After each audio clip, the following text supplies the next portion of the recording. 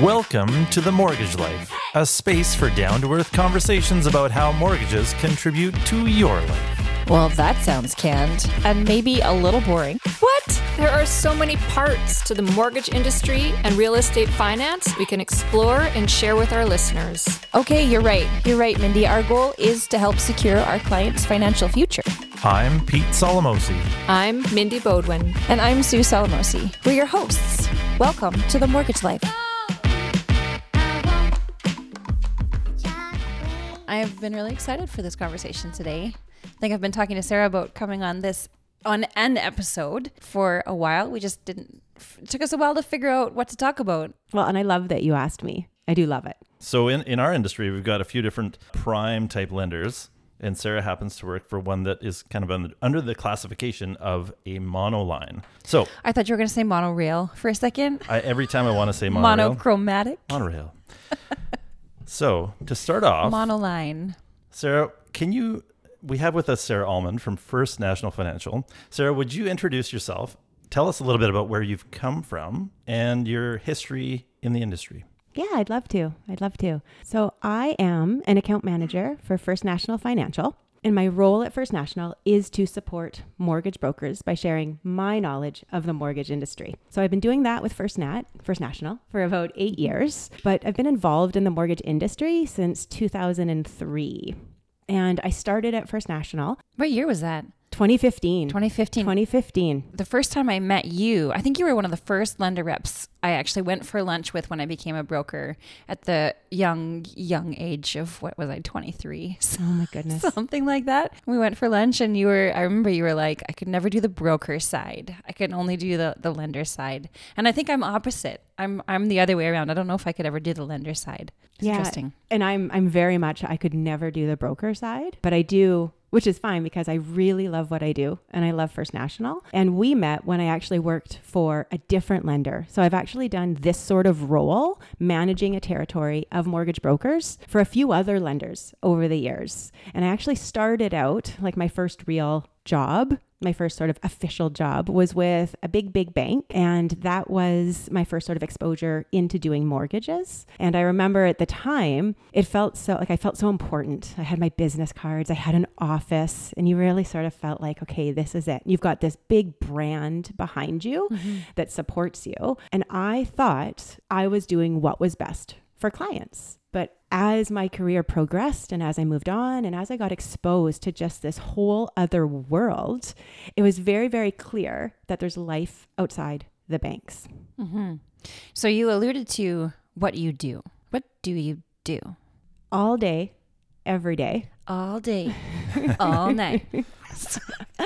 I take calls from mortgage brokers. So I manage the BC Interior Territory, so the Okanagan, up to Prince George, the Kootenays, Kamloops as well. And so mortgage brokers are my clients.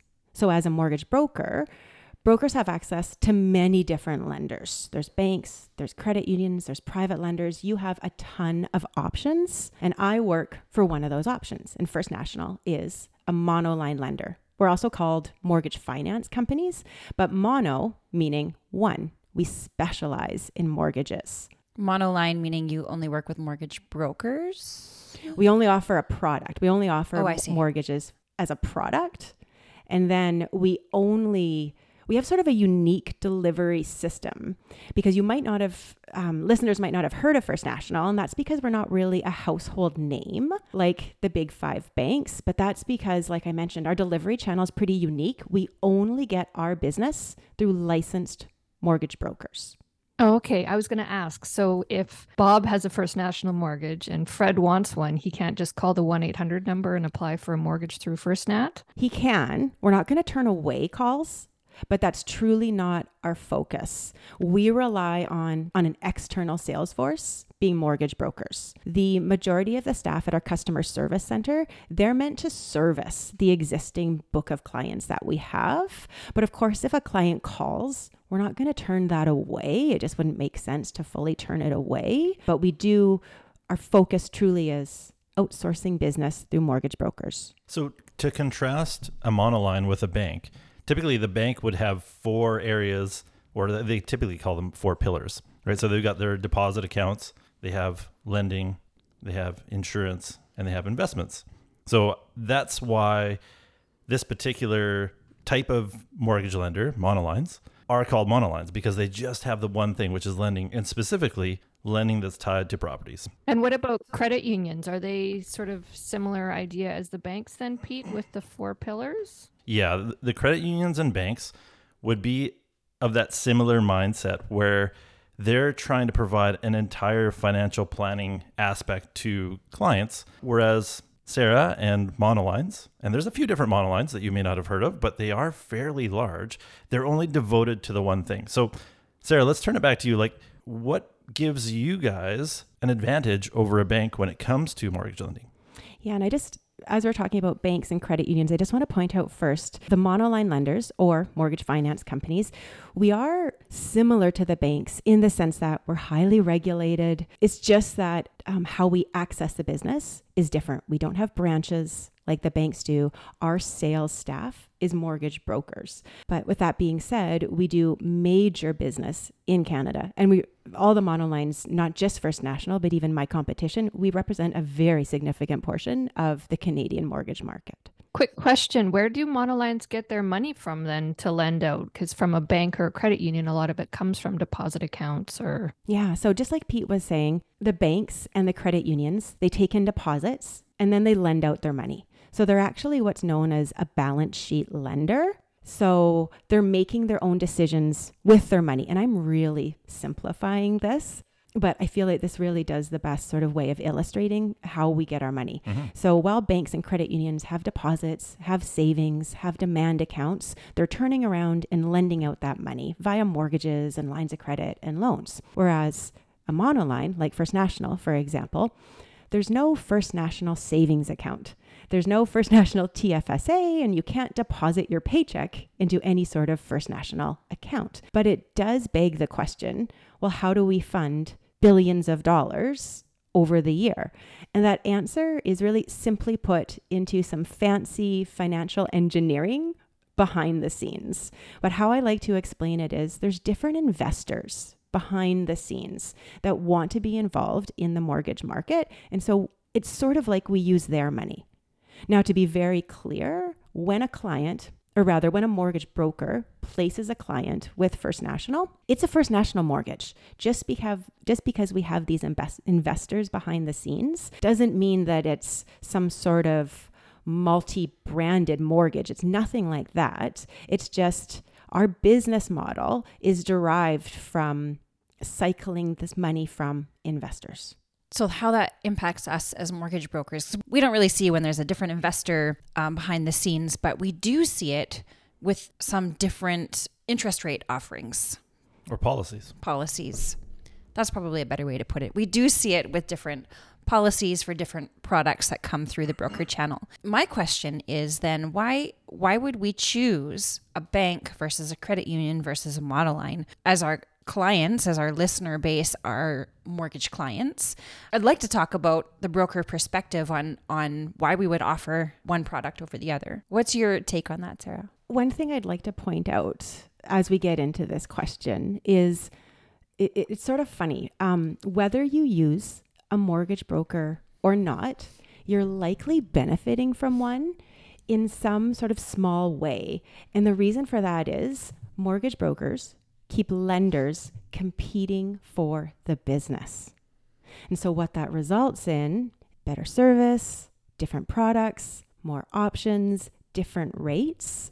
And so as far as when it makes sense for a client to be placed with First National, I want to be really clear. Every lender has different lending guidelines. So lending guidelines overall are not universal across all financial institutions. And that's sort of what makes brokers specifically so special, is they have this accessibility to multiple lenders. And so the whole idea of seeing a mortgage broker really drives down to the fact that they meet one-on-one with a client, they evaluate their specific needs, and then they find a lender that best suits that client. So it really is, I refer to it as its customized mortgage strategy. And it might be that a potential client maybe doesn't fit First National, and that's okay. because you're a mortgage broker and you've got all these other options. And as far as what sets First National apart, let's say from the banks specifically, I think that was one of the questions early on.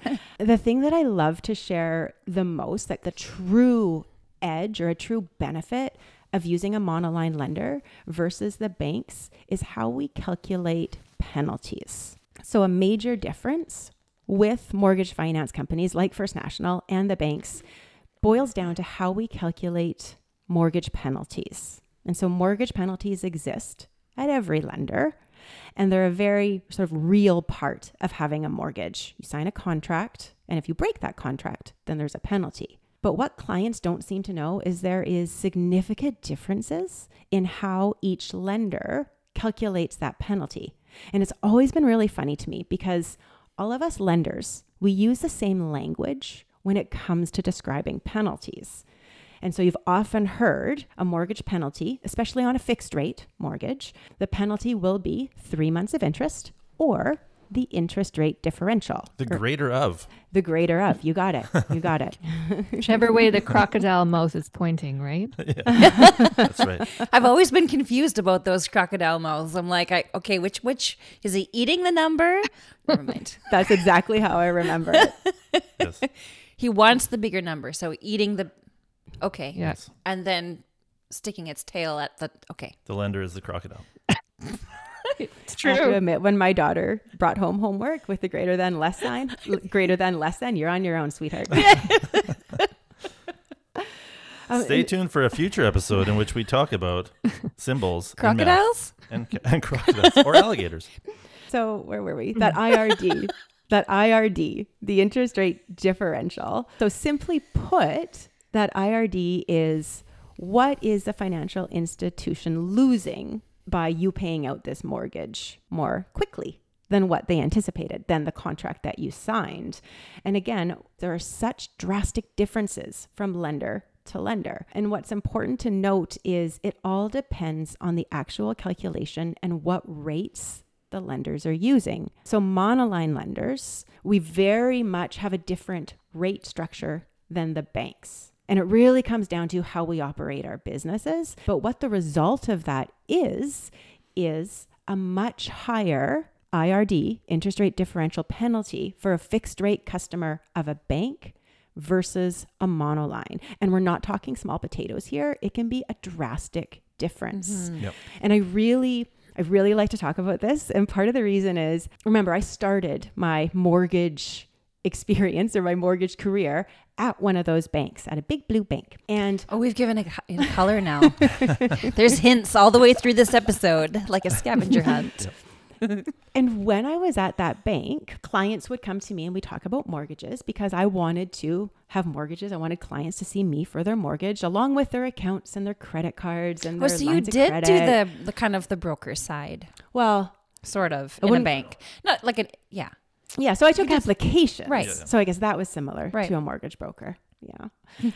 And when clients would come to me and when we start talking about penalties, something I would do, I would say, well, a penalty is a penalty, which is a penalty. It's going to be the same no matter where you go. And I thought I was saying the right thing because I had blinders on and I was a good employee. I wasn't trying to mislead anybody, but it wasn't until I got exposed to the mortgage broker market that I truly understood the nuances. The penalty calculation, the penalty itself, it is a deciding factor on their financial situation.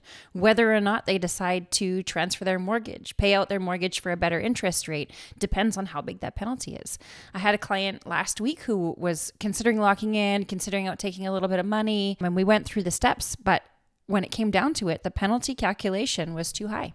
It would have ended up being a wash. He wouldn't have really saved any money by going through the process. And so it was the penalty that was the deciding factor. I have to say as well that this comes back to a lot of the conversations that we've had about rate and about the interest rate. Interest rate is one factor that we as brokers would take into account when we're placing you with a particular lender. But the overall picture, just like your overall financial picture should include a bunch of different things, the overall picture is what is the total cost.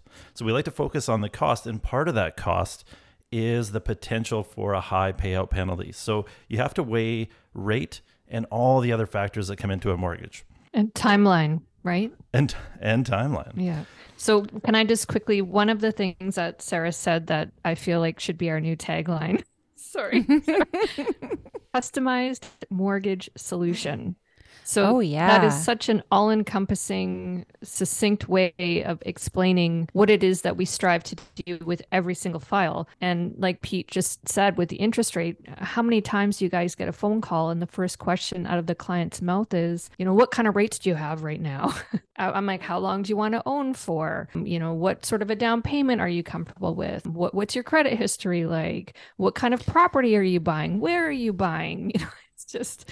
There's so many factors that go into your customized mortgage solution. You heard it here first.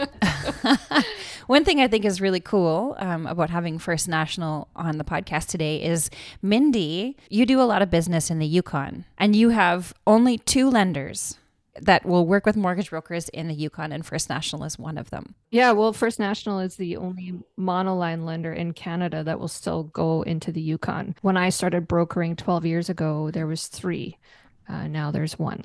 So thank you, First National, for keeping me slightly more competitive. And I think that's, one of the things where I am very passionate about using a mortgage broker, but it's because you're not handcuffed to one institution. And as much as First National would like to help, every client, we can't and we don't, because we have our certain lending guidelines, and so many different factors can play into that. So not just the client's situation, but just like what you were saying, Mindy, property types or location. And that's where mortgage brokers really sort of get their sparkle, is because you've got all these options. And that's what makes a mortgage broker special. I promise you, we did not pay Sarah to butter us up, but I am susceptible to flattery. Sarah, I'm going to give you maybe a few quick fire questions, because I think it's kind of interesting. So in terms of the type of borrower and the type of application that you guys want to see, is a monoline, is that the kind, is it like a prime lender, B lender, alternate lender? What are you? It's funny. So mortgage brokers will often ask this question, especially when they're getting to know First National. And sometimes I find I sort of pigeonhole myself, and because my answer is, we do like prime clients and marketable properties, but that's not to say that we don't have other solutions for clients. I do want to point out, though, that property types are very important to First National. I know we've kind of talked about that already with Mindy, but I often use this example. And again, I almost hesitate to use this example, but especially when I'm meeting with newer brokers, I'll say, if there's anything unique about the property, and picture in your head just a house in a normal subdivision in Vernon or Kamloops or Cranbrook, just a normal house. If you've got something outside of that, make sure you mention it to us up front, because that's how we're going to determine right away if this is going to be a fit for us. And I know that sounds like such a vague way, not a normal house in a cul-de-sac, but it's when you get these unique aspects, like the mobile homes, it's a little bit different. Log homes, a little bit different. Acreages, a little bit different. And it's not to say that we don't have a fit for that, but once we know that we're dealing with that sort of property, it may affect on how we underwrite that deal and how we approve that deal. Keep saying the word unique, and I want to go unique New York. Me too. But it comes down to our conversation up front with the clients, right? Like the broker getting to know the borrower. So when we're having a conversation with our clients, with the people who are wanting to borrow the money, to our listeners of this podcast, we are going to ask a lot of questions. Hey, so with something like a monoline, if a client wants to make any changes or do anything, how would they make those changes? Like if there's no brick and mortar location, how do you guys service these clients? So we don't have traditional branches, like again, what you're sort of used to, but everything that we do can be done online through a client portal, so they can manage their mortgage effectively online. And of course, we have 1-800 numbers and call centers. But our secret weapon, again, is that mortgage broker. So if you've been placed with First National, you would have been placed there by a mortgage broker. And that's still your broker. You can contact your broker to get information they can help you with accessing the information from First National. I really highly encourage clients to get signed up online. And if you're at all used to the World Wide Web by this point, World Wide Web. Ooh, Sarah, you just dated yourself. I don't think anyone calls it the World Wide Web anymore. I think they call it the interwebs. If you are savvy with technology, I really encourage clients to sign up so they can manage their mortgage online, because while they have the mortgage broker to help, I truly believe that you need to be empowered. You need to take control of your situation. And by managing your mortgage online is how you do that. I have to say that I love the portal that First National has in terms of making changes. It seems super easy, and the clients have had a lot of positive feedback on that. But the other thing that I really do love is for the clients that don't want to deal with it, I love the ability to be able to advocate on the client's behalf. Because for some people that just want to be hands off, they give us a call or they send us an email and they say, hey, this is what I want to do. We can do that for you. And it just takes a little bit of that burden off. So it's so nice to have those options. Small thing I want to mention here. We can't do that without permission. Yeah. So when we place clients with First National, we get them to sign a broker consent form that gives us access to customer service, and then we can have those conversations and assist. We won't do anything without your go ahead. Thanks for mentioning that, Sue. Mm-hmm. And it's funny because I think that's, and I don't know if this is misinformation from long ago, but again, when I was that in-branch person at the bank, when clients would come to me and they were considering going with me at the bank or a mortgage broker, one of the things that I would say to sell against the broker was, you only use that broker for that one transaction. You don't have them for the life of your mortgage. I'm always going to be here. And this big 5 bank that's the largest in Canada is always going to be here to support you. And so that was one of the things. And clients would believe me. And it's so not true. That's part of our sales proposition, I suppose. And I don't like calling it sales because what we do, I see as more of a personalized service. Absolutely. But part of what we do is that we're still your broker after the mortgage closes. We continue to be your broker and offer the service. That's why we're doing this podcast, this education series on, what it is that we do as mortgage brokers, how we can help our clients, and how we can help our clients and then manage that book of business moving forward. Well, and I think in the mortgage world, we're really fortunate in that we have access to big 5 banks, some of them. We have access to a lot of fantastic monoline lenders, and we've got all sorts of other lenders. But it begs a question. Something that you brought up, Sarah, as you said, this big 5 bank is always going to be here. How do we know First National is always going to be there? What's the sustainability there? Well, we've been here for 35 years, and we've grown from, I think it was 4 employees to 1,600, and we have 131 billion in mortgages under administration. Wow. We're not going anywhere. Awesome. It's a lot of mortgages. It is. Yeah. It's a lot of years. Sarah, do you have any final thoughts or comments? Did we miss anything in our conversation?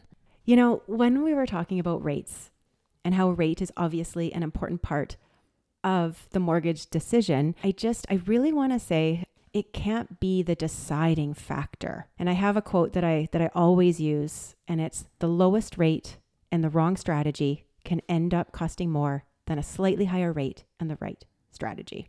And I heard that years ago when I started at First National, and I couldn't think of something that more aptly describes it, because rate's important, and I'm not trying to suggest it's not, but you really need to understand the terms and conditions of where you're being placed for your mortgage. I mean, it is most likely it's going to be the biggest purchase of your life.